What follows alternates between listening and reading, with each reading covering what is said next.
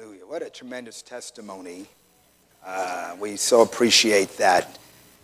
I'd like you to turn your Bibles to the book of Nehemiah tonight. Nehemiah chapter 1. Does Monday at the office feel like a storm? Not with Microsoft Copilot. That feeling when Copilot gets everyone up to speed instantly? It's sunny again. When Copilot simplifies complex data so your teams can act, that sun's shining on a beach. And when Copilot uncovers hidden insights, you're on that beach with your people, and you find buried treasure. That's Microsoft Copilot. Learn more at Microsoft.com/AI for all. Been kind of just moving through these stories, these books in the Bible again, and just, amen. You know, I have Bibles, and I've read through the whole Bible. I mark my Bible up, and I come back and reread these things, and there's always truths that just leap out of me that I was like, how come I never noticed this before? And so I want to speak to one tonight and help you on a Wednesday night at a midweek service and believe God to minister. Nehemiah chapter 1. Back in 2010, there was a disaster that took place out in the Gulf of Mexico. One of the largest deep water oil rigs, oil platforms in the world, the Horizon, exploded, and 11 men were killed in the explosion. Incredible amount of oil poured into the Gulf. And this, at the time, they did not know how far-reaching this ecological crisis was going to reach. Quickly, one of the things that happened was how the owner of this platform, British Petroleum, mishandled the crisis, particularly their CEO, a man named Tony Hayward. When he was on vacation when this happened, and when he was contacted and said, look, you know, this has happened, he got upset. He did not want to end his vacation, and finally, under pressure, he decided to return so he could manage the crisis. And immediately upon returning, he began to say, without knowing any facts, that this was not their fault. They began to point fingers at some of the other businesses that are associated with them. And finally, one day, in a bit of frustration with the media, said the words, all he wanted was to have his life back. This was after 11 men had been killed, untold damages being done. All this man wanted was his life back. Shortly after that, he was fired. And how Tony Hayward handled that crisis today is taught in business schools what not to do in a crisis. Because how you and I handle a crisis, I got a big echo up here, Greg. How you and I handle a crisis is critical tonight. Because I don't want to bum you out, but you are going to have a few of your own. I want to preach a sermon tonight that I've entitled Crisis Management. I want you to see this with me in the book of Nehemiah, chapter 1. Beginning in verse 1, he says, the words of Nehemiah, the son of Hashaliah. It came to pass in the month Chislev, in the 20th year, as I was in Shushan, the citadel, that Hanani, one of my brethren, came with men from Judah, and I asked him concerning the Jews who had escaped, who had survived the captivity, and concerning Jerusalem. And they said to me, the survivors who are left from the captivity in the province are there in great distress and reproach. The wall of Jerusalem is broken down, and its gates are burned with fire. So it was when I heard these words that I sat down and wept and mourned for many days. I was fasting and praying before the God of heaven, and I said, I pray, Lord God of heaven, O great and awesome God, you who keep your covenant and mercy with those who love you and observe your commandments. Please let your ear be attentive and your eyes open, that you may hear the prayer of your servant, which I pray before you now, day and night, for the children of Israel, your servants, and confess the sins of the children of Israel, which we have sinned against you. Both my father's house and I have sinned. We have acted very corruptly against you, have not kept the commandments, the statutes, and the ordinances which you command your servant Moses. Remember, I pray, the word that you commanded your servant Moses, saying, if you are unfaithful, I will scatter you among the nations. But if you return to me and keep my commandments and do them, though some of you were cast out to the farthest part of the heavens, yet I will gather them from there and bring them to the place which I have chosen as a dwelling place for my name. Now these are your servants and your people, whom you have redeemed by your great power and by your strong hand. Verse 11, O Lord, I pray, please let your ear be attentive to the prayer of your servant, to the prayer of your servants who desire to fear your name.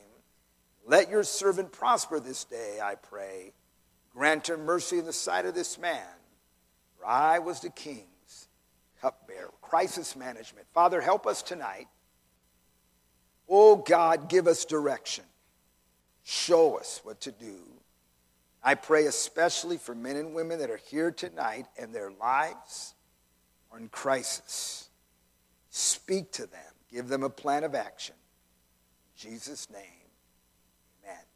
Now, let's first of all talk about crisis tonight, because here we have Nehemiah, and his life is about to undergo a radical change. He is a courtesan in the palace of the king at Shushan, and as he is serving there, he is going to be moved powerfully, and by the end of the next chapter, this man is going to be on his way to restore the city of Jerusalem. It is a very powerful book. The book of Nehemiah is a very inspirational book, and it's a powerful portrait of how God can take something that is in ruins and turn it around and restore it to its former glory.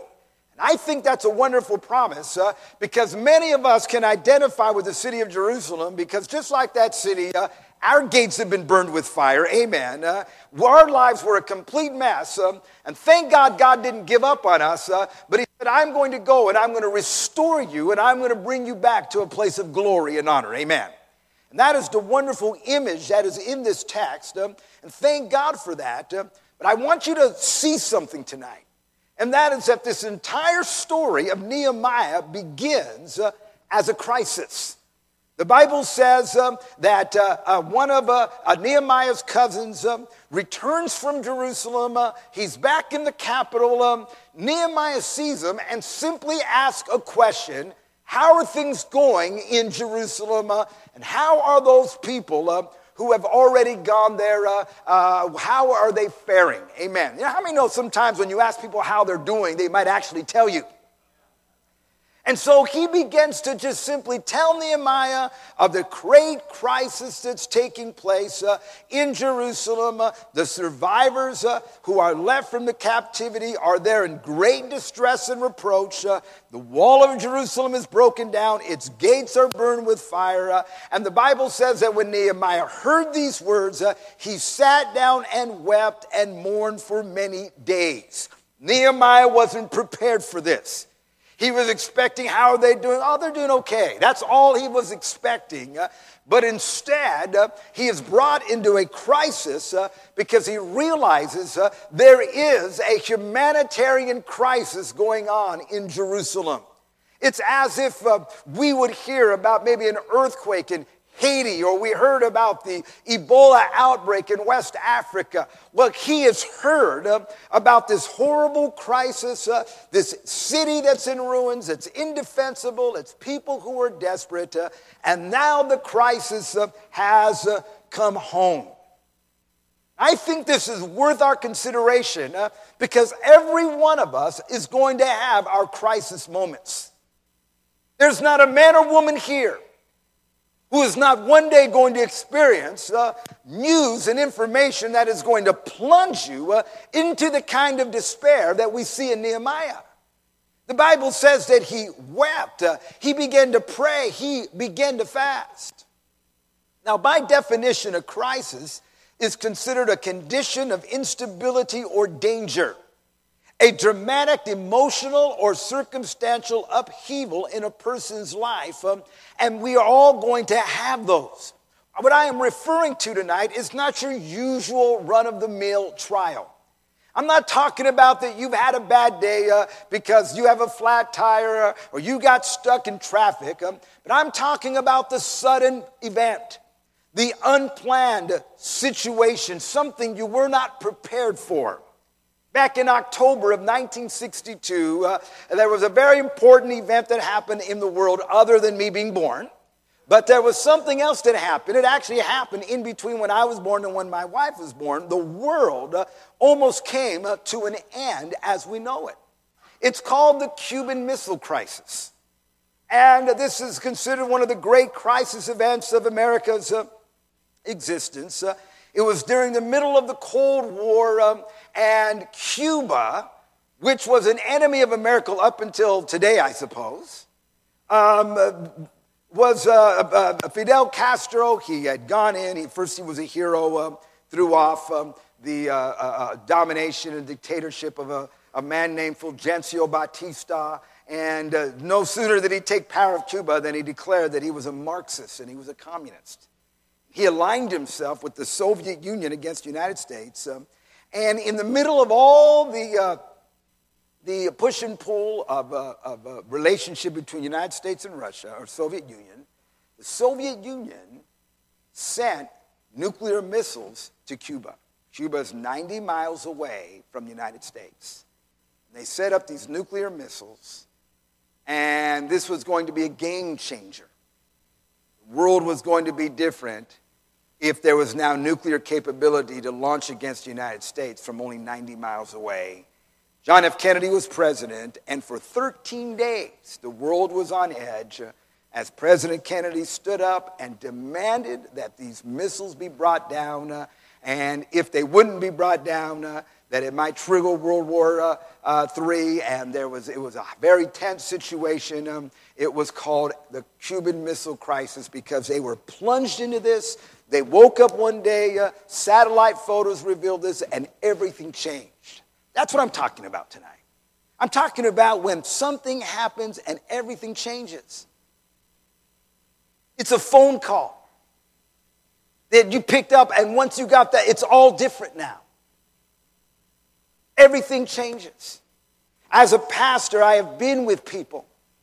I still remember very vividly certain times answering my phone and hearing words, and from that moment, everything changed. That's what I'm talking about, being plunged into these desperate situations. Job had a crisis. He woke up one day, and by the end of the day, he has lost his children, he has lost his wealth, and he has lost his health. People that are told it's cancer. Israel is ambushed by Amalek, a people who had not fought a war in 400 years. And for the first time in 10 generations, they're actually engaged in battle, and they're totally unprepared, and they are defeated. You know, sometimes you can go through a crisis of faith. Where, here you are, you're serving God, you think you've got it all figured out, you're living for God, and then something happens, or a series of events, and next thing you know, you're starting to wonder, what do I believe? Do I really believe this? Is this simply cultural? Was I raised? Is this simply my parents' religion? You can go through a crisis of faith. The Bible tells us about one of the disciples named Thomas. He's sometimes called Doubting Thomas, because Thomas went through a crisis of faith. Because the circumstances, particularly surrounding the crucifixion, overwhelmed him. When he saw Jesus crucified, unlike the centurion that saw it and said, "This is the Son of God," Thomas said, "I doubted very seriously." And the next time the disciples gathered, Thomas didn't bother gathering. Why? Because he's having a crisis of faith. And may I say something tonight to this congregation. Sometimes when people aren't coming to church, it's because they're having their own crisis of faith. That Thomas didn't come. And the disciples went looking for him and told them how Jesus had risen and he had appeared to them in the upper room. And the Bible says that Thomas' response Was unless I see the nail print in his hand and I put my hand into his side. Thomas was there on Calvary. He had seen the crucifixion. He had seen the nails driven into his hand. He had seen the spear thrust into his side. And so he says, listen, you're not going to fool me. You're not going to bring some imposter. If he really rose from the dead, then the marks are going to be on him. And he says, and unless I see it with my own eyes, I am not going to believe. A crisis of faith. It is quite possible tonight you can have your own crisis of faith. Because you see things that are so upsetting, you start doubting. I might throw this in for free tonight. In this story, it was actually a judgment. Jerusalem was destroyed because they would not heed the warnings, particularly of the prophet Jeremiah. And so this city had been destroyed, and as it's destroyed, the crisis that Nehemiah is going through is actually the crisis of seeing the consequences come to pass. I want to tell you tonight, you want a crisis. Sometimes a crisis is nothing more than sin catching up with you. Simply ignoring and not dealing with things. You sow a seed, and now that seed is reaping. You have sown to the wind, and now you're reaping the whirlwind. And now you're plunged into a crisis, and that crisis is a lot of times the result of our own making. And now things are out of control, and we thought, well, I knew it would be bad, but I didn't think it would be this bad. Now, all of a sudden, just like in our story, we are in a crisis. I want to talk to you tonight about step one, what to do when you're in a crisis. There's an old illustration, I want to use it. They said that when policemen were preparing to go and begin to serve on the police force, that they would give them all this question, I think in London. And the question was this: you're on patrol when an explosion occurs on the next street. Upon investigation, you find a large hole. An overturned van laying nearby. Inside the van, there's a strong smell of alcohol. Both occupants, a man and a woman, are injured. You know he is an unlicensed driver, and the passenger is the wife of your inspector. A motorist stops to offer assistance, and you recognize him as a felon wanted for armed robbery. Suddenly, a man runs out of a nearby house shouting his wife is expecting a baby, and the shock of the explosion has brought the birth imminent. At that moment, you hear someone crying for help, having been blown into an adjacent channel by the explosion, and he cannot swim. Describe in a few words what you would do. One officer wrote on his test, "Remove my uniform and mingle with the crowd." Because, listen, what do you do when you're in the crisis? Now, there's a lesson about progression. This is true about NFL quarterbacks, amen. I'm still a little bitter about this year's season, but this still works. You know, what they say causes a quarterback to be a great quarterback in the NFL. It is not arm strength. It's not running ability. But they say what separates the very best quarterbacks in the NFL from all the rest is decision making. It is the ability to get that football and in less than 4 seconds be able to make the right decision and what is the best plan and where to throw the football. They call this going through progressions. In other words, all these receivers, he gets the ball, the receivers run, and then that quarterback goes through these progressions. He has his primary receiver, his secondary receiver, his third and his fourth, and in less than 4 seconds, as 5 or 6 300-pound men want to crush him, he gets that ball And the top quarterbacks in the NFL, they are able to look for their primary. He's covered. Next guy's covered. Next guy. And do all that in less than 4 seconds' time. Unlike some quarterbacks I know who just close their eyes and throw the ball. In other words, when crisis comes, you have to know what to do first. You feel like that in life.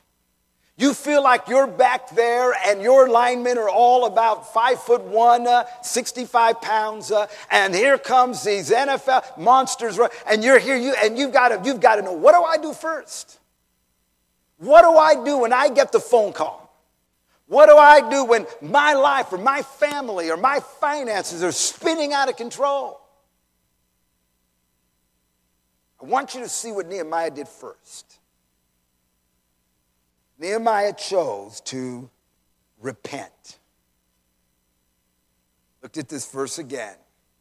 When I heard these words, I sat down and wept and mourned for many days.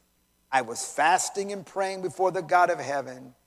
I pray before you now day and night for the children of Israel, your servants, and confess the sins of the children of Israel, which we have sinned against you. Both my father's house and I have sinned. We have acted very corruptly against you. First thing he did. This was not the second thing he did. It wasn't the third thing he did.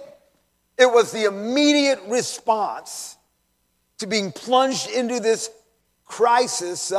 I have sinned. My father's house has sinned. Israel has sinned. Now think about this tonight, church, because Nehemiah was a good man. We're not talking about Nehemiah that was out smoking some dope when he found this out. We're not talking about Nehemiah backslidden and doing it. No. He was a faithful, godly, good man. And yet the way he responded when he heard about this was to get on his knees and begin to say, God, is this start with me? What is going on with me? God, if I've done something wrong, if I'm not right, forgive me. Says something about a man who is willing to check himself first and take personal responsibility. Let me ask you a question tonight. Would your marriage be any better if you took this approach?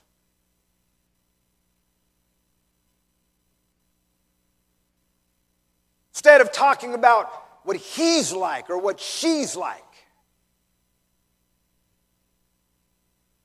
if your response was to get down and say, oh God, forgive me. I have sinned. I have acted very corruptly. Would it change your marriage tonight?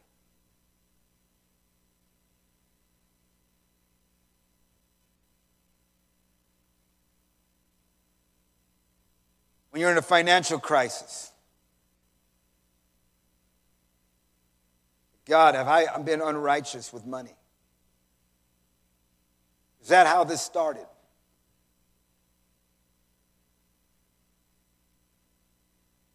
We're talking about a powerful principle tonight. That when a man in these days looked at a mess, what appeared to be unsolvable. And you know what, I can't. So sometimes, man, your life can be so complicated, you don't know how to deal with it. You don't know what strand to pull. You don't know how you can lay this thing out. Their response was just to fall on their knees and say, God, I repent. I was thinking about Ezra, because Ezra was Nehemiah's predecessor. Story goes that when the command was given to restore the temple, it was about 90 years prior to Nehemiah. And a man named Zerubbabel was the first one to go and acted, and he began to rebuild the temple, and then later on, Ezra went, and then eventually Nehemiah went to rebuild the city. And when you read the book of Ezra, He was going through a very similar thing a few years earlier. The people were compromising, they were intermarrying, and all kinds of things. And I want you to listen to what Ezra said. Ezra goes there. He's a good man. He's a godly man. And when the crisis hits, it says these words, when I heard this thing, I tore my garment and my robe. I plucked out some of the hair of my head and beard and sat down astonished. At the evening sacrifice, I arose from my fasting, and having torn my garment and my robe, I fell on my knees, spread out my hands to the Lord my God, and I said, oh my God, I am too ashamed and humiliated to lift up my face to you, my God, for our iniquities have risen higher than our heads, and our guilt has grown up to the heavens. And he was a good man. Nehemiah and Ezra both could have made the case that I'm not the one doing this, they're doing this. I'm not messing, I'm not compromising, I'm a good man, but somehow their approach to crisis was, God, help me.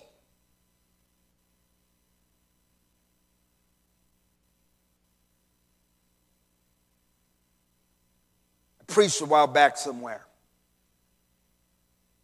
And I mean to tell you that it was very interesting in this place because I preached, it was an older church, ministered. When the altar call came, I felt the resistance. A handful of people came forward to pray. And listen, it wasn't about a preacher's ego. I could feel that. And I thought, well, what is this? What's going on here? That opportunity, that season, when it's time to respond, it was just absent. This willingness, and it wasn't like people aren't going through things, but somehow this willingness to say, God, I repent. God, I don't know what to do, but God, let me start with me. Remember in the Last Supper when Jesus said, one of you will betray me, and every one of these men went around the table saying, Lord, is it I?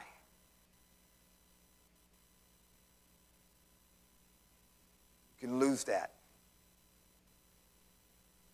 You know what Nehemiah didn't do? He didn't point fingers. He didn't blame somebody else. Well, the reason why, it's their fault. How easy it is in crisis to find someone to blame.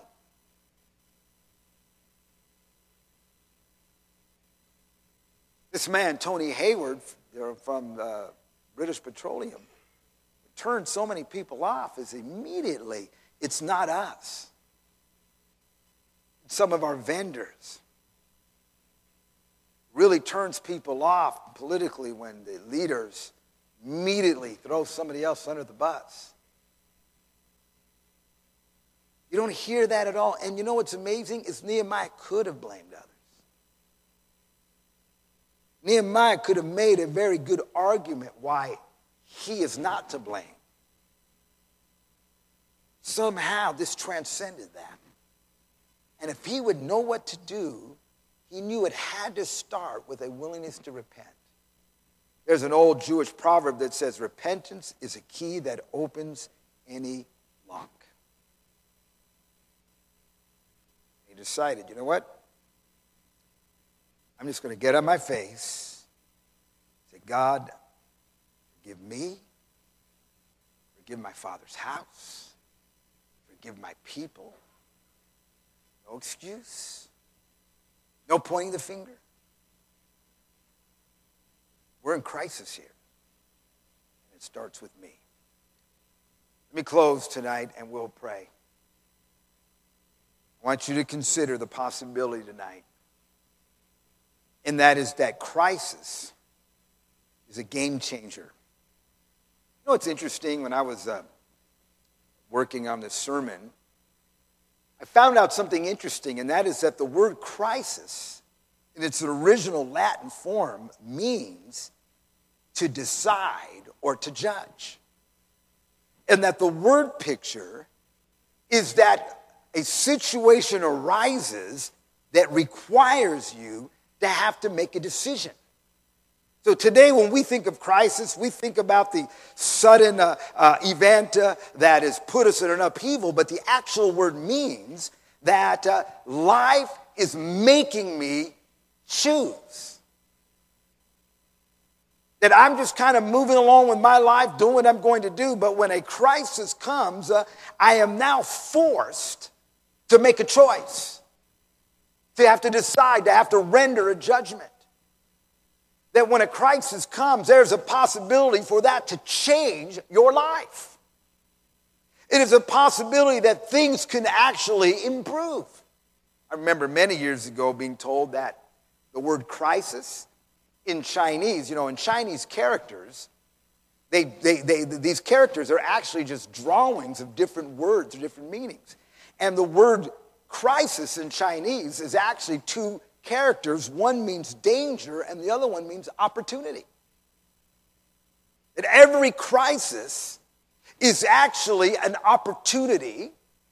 It is a door that is opening. In a very cynical way, Rahm Emanuel, the mayor of Chicago, said, never waste a crisis. Because when we go into a crisis, we have the opportunity to decide and make a choice. I believe in crisis conversion tonight. I know that lots of people come and give their life to Jesus because things are not going good, but because things are going wrong. Lots of people are like the woman with the issue of blood, and they are in the middle of a physical crisis, and they come, and they would have never come otherwise. But because of a crisis, they come and they bow before Jesus, and he touches them. Many of us were saved. Maybe it was a failing marriage. Maybe it was an addiction, a substance abuse problem. Maybe it was some sort of mental or emotional distress. Maybe it was some other area of your life. But in the middle of your crisis, in that desperate moment, not even realizing, maybe never heard of Nehemiah, you bowed your knee like him and said, oh God, I repent. And when you did that, God opened a door. And he turned your life around, and maybe it would have never happened if not for the crisis. Psalms 119 says, before I was afflicted, I went astray. But now I have kept your word. The crisis of life became a game changer, turned everything around. See, here you are tonight, and you're in the middle of your crisis. It might open a door. It changed Nehemiah's life because the crisis took this career civil servant, the man with the cush job working in the palace. The Bible says out of this crisis, God begins to deal with him. And Nehemiah says, you know what I'm going to do? I'm going to leave the palace. And I am going to go to Jerusalem. I'm going to make a difference. And his entire life and career changes because he is now confronted with a crisis. It becomes the game changer. It becomes the dangerous opportunity. And today we talk about Nehemiah. We admire him. His life is a subject of leadership books because the man took a crisis and he began by falling on his knees. It all turned around for him. I was in Kenya back in August, ministering there for Pastor Nehemiah and his family. It's a wonderful revival. The Nehemiahs are the leaders there in Kenya. They have a powerful conference and churches that cover East Africa. And Patrick's wife, a very good lady, she cooked for me and had a great meal there. But her testimony is interesting because what happened is Patrick wanted to preach, but his wife didn't want to go get sent out. Let me say it again. He wanted to preach, but she didn't want to. But she's fighting him. She's resisting him to preach. What happened is our sister had a crisis. She worked in downtown Nairobi, Kenya, back in 1998, while Patrick and her are having these discussions, and he wants to preach, and she doesn't want to. She doesn't want to be a pastor's wife. She's walking in downtown Nairobi, about a block away from the American Embassy, when it is blown up by terrorists. When it blew her up, she told me, she said, "Pastor, I just fainted on the ground. When I woke, I'm covered in dust and ash. There's fire. There are people moaning. I think over 100 people were killed." And she said, the first thing that came to my mind is I'm lying there covered in dust. My ears I can't hear. The first thing in my mind is, all right, Lord, I will be a pastor's wife. And it became a game changer. I am not wishing that on you tonight.